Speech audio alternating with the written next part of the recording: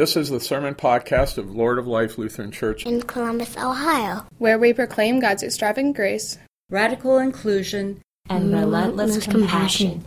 Join us for worship Sundays at 8 a.m., 9 a.m., or 11:15 a.m. This is Lord of Life. There is a place for you here. For more information, please visit our website at www.acceptingall.com. The Holy Gospel according to John, the 3rd chapter. Now there was a Pharisee named Nicodemus, a leader of the Jews. He came to Jesus by night and said to him, "Rabbi, we know that you are a teacher who has come from God, for no one can do these signs that you do apart from the presence of God." Jesus answered him, "Very truly, I tell you, no one can see the kingdom of God without being born from above." Nicodemus said to him, "How can anyone be born after having grown old? Can one enter a second time into the mother's womb and be born?" Jesus answered, "Very truly, I tell you, no one can enter the kingdom of God without being born of water and spirit. What is born of the flesh is flesh, what is born of the spirit is spirit. Do not be astonished that I said to you, you must be born from above. The wind blows where it chooses, and you hear the sound of it, but you do not know where it comes from or where it goes. So it is with everyone who is born of the Spirit. How can these things be?" Jesus answered him, "Are you a teacher of Israel, and yet you do not understand these things? Very truly I tell you, we speak of what we know and testify to what we have seen, yet you do not receive our testimony. If I have told you about earthly things and you do not believe, how can you believe if I tell you about heavenly things? No one has ascended into heaven except the one who descended from heaven, the Son of Man. And just as Moses lifted up the serpent in the wilderness, so must the Son of Man be lifted up, that whoever believes in him may have eternal life. For God so loved the world that he gave his only Son, so that everyone who believes in him may not perish, but may have eternal life. Indeed, God did not send the Son into the world to condemn the world, but in order that the world might be saved through him." The Gospel of the Lord.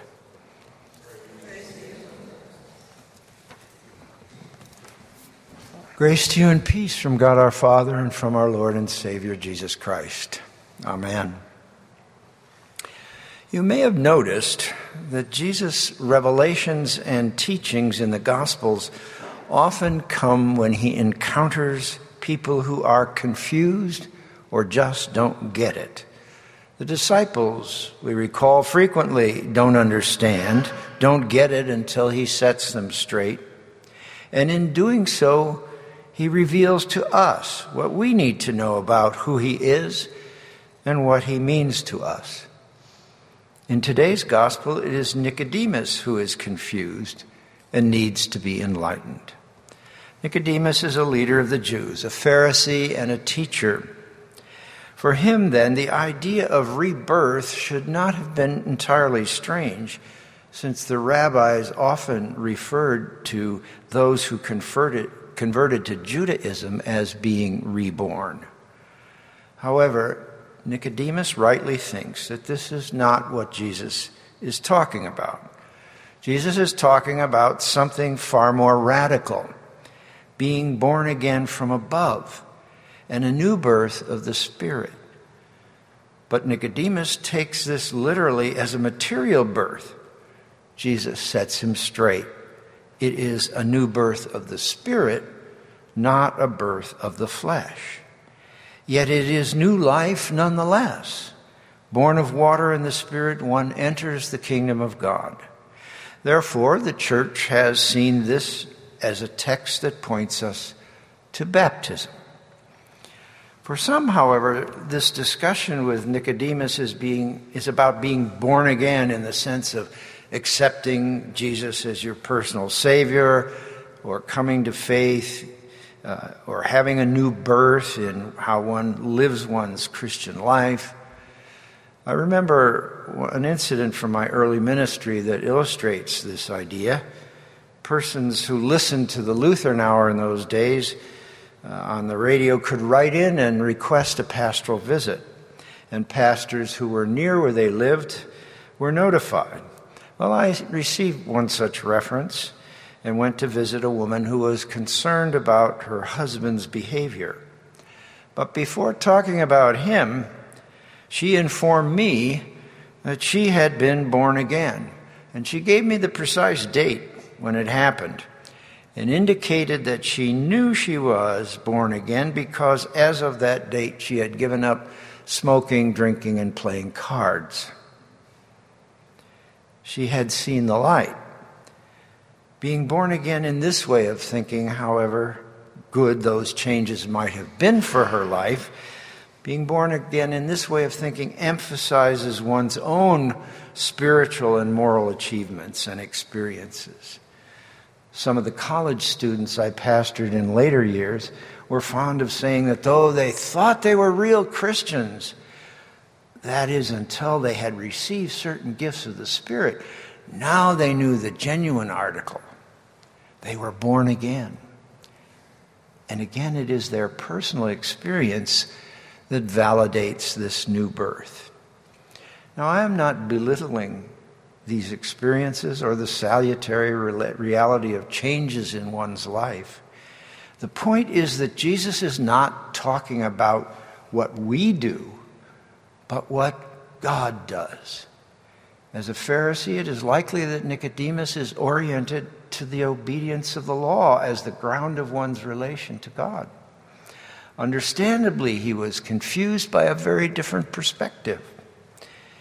In the new birth of baptism, it is, as Jesus says, from above. From above. It is all about God's action. It is a sacrament, which means God coming to us with grace and forgiveness and life. And it is for life. We do not rebaptize, baptize again.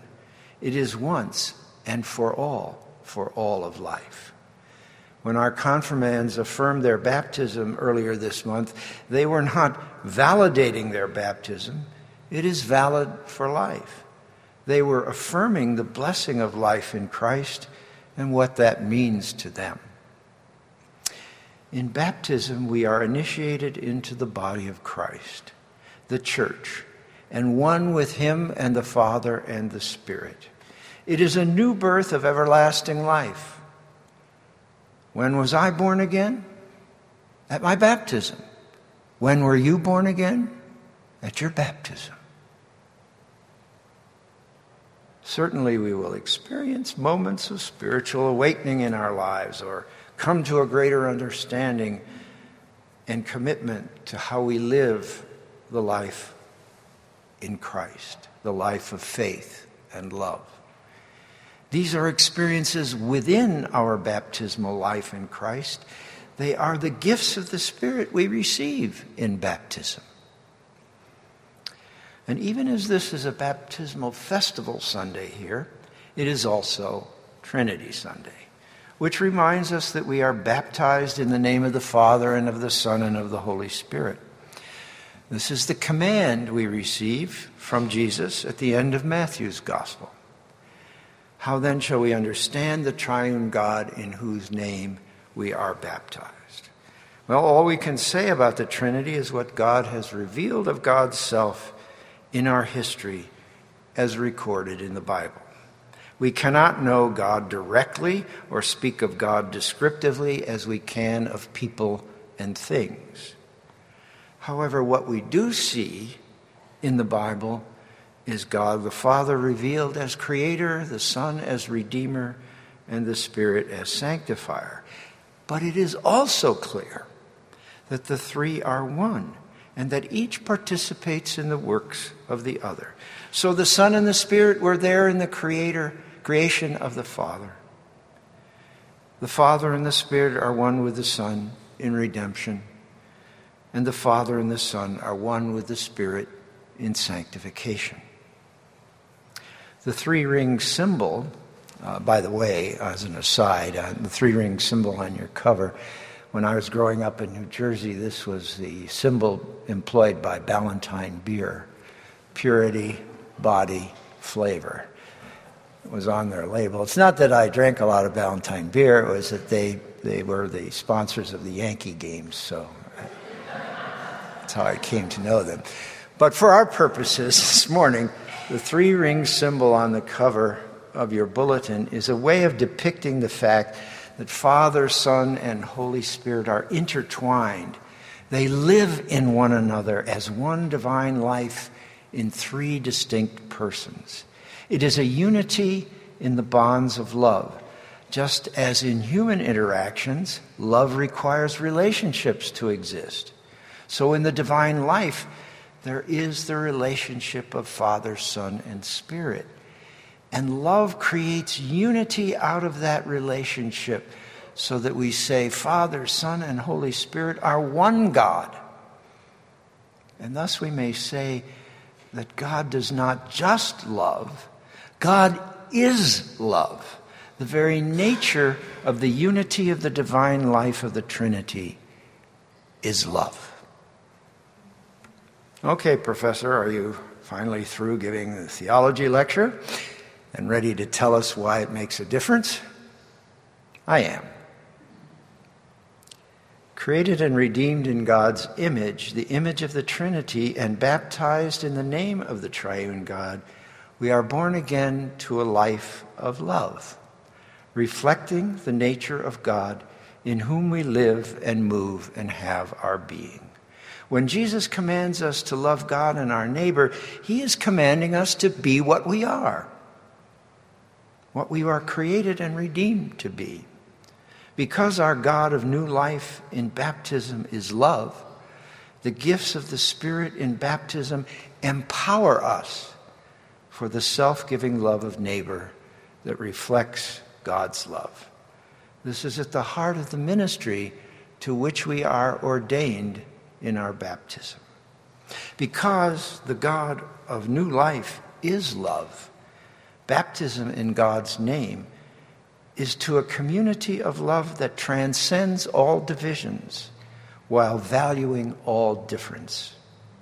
We celebrate diversity of ethnicity and sexuality in the unity of the Spirit in the bonds of love. This is the pure justice of radical equality.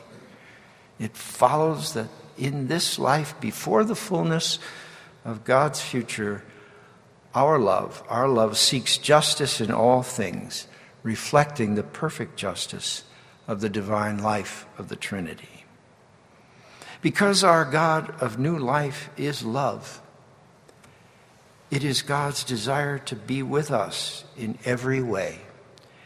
Entering our humanity in the incarnate Christ, God has suffered with us. God truly feels our pain, suffered with us in the ravages of broken lives and a broken world, that we may be spared the ultimate destruction of our sin. We are created anew in the forgiveness that flows through the waters of baptism, and we are made holy to God. Because our God of new life is love, and we are shaped in and for love, we can overcome our selfish impulses and willingly share ourselves with others. Food for a grieving household, hospital visits, words of encouragement for a depressed or struggling soul, a readiness to listen, company with the lonely, a donation for the hungry or the desperately ill in need of hope, a ride for the homebound, adjustments in lifestyle for the care of the earth, a public stance against all forms of discrimination, earnest prayer and activism for the end of violence in our society and our world, and commitment to be a sign of peace and do the hard work of reconciliation in our own relationships and beyond. Because God of new life is love, as we joyfully bring our children to baptism to be born again in the waters of God's grace, our hearts go out along with God's heart to the myriads of children who live in misery. And we seek as a church in the world to do what we can to bring some relief to that misery through individual efforts and through the efforts of our church in concert with others who care deeply. Because our God of new life is love, we remember those we love and honor this weekend with the confidence of knowing that God's mercy and love is abundant and unconditional. So the precious children we bring to baptism, as we will later in this morning, are beginning their new and everlasting life. They with us are ordained to the ministry of bringing God's love into the world. For the God of their new life is love. In the name of the Father, and of the Son, and of the Holy Spirit. Amen.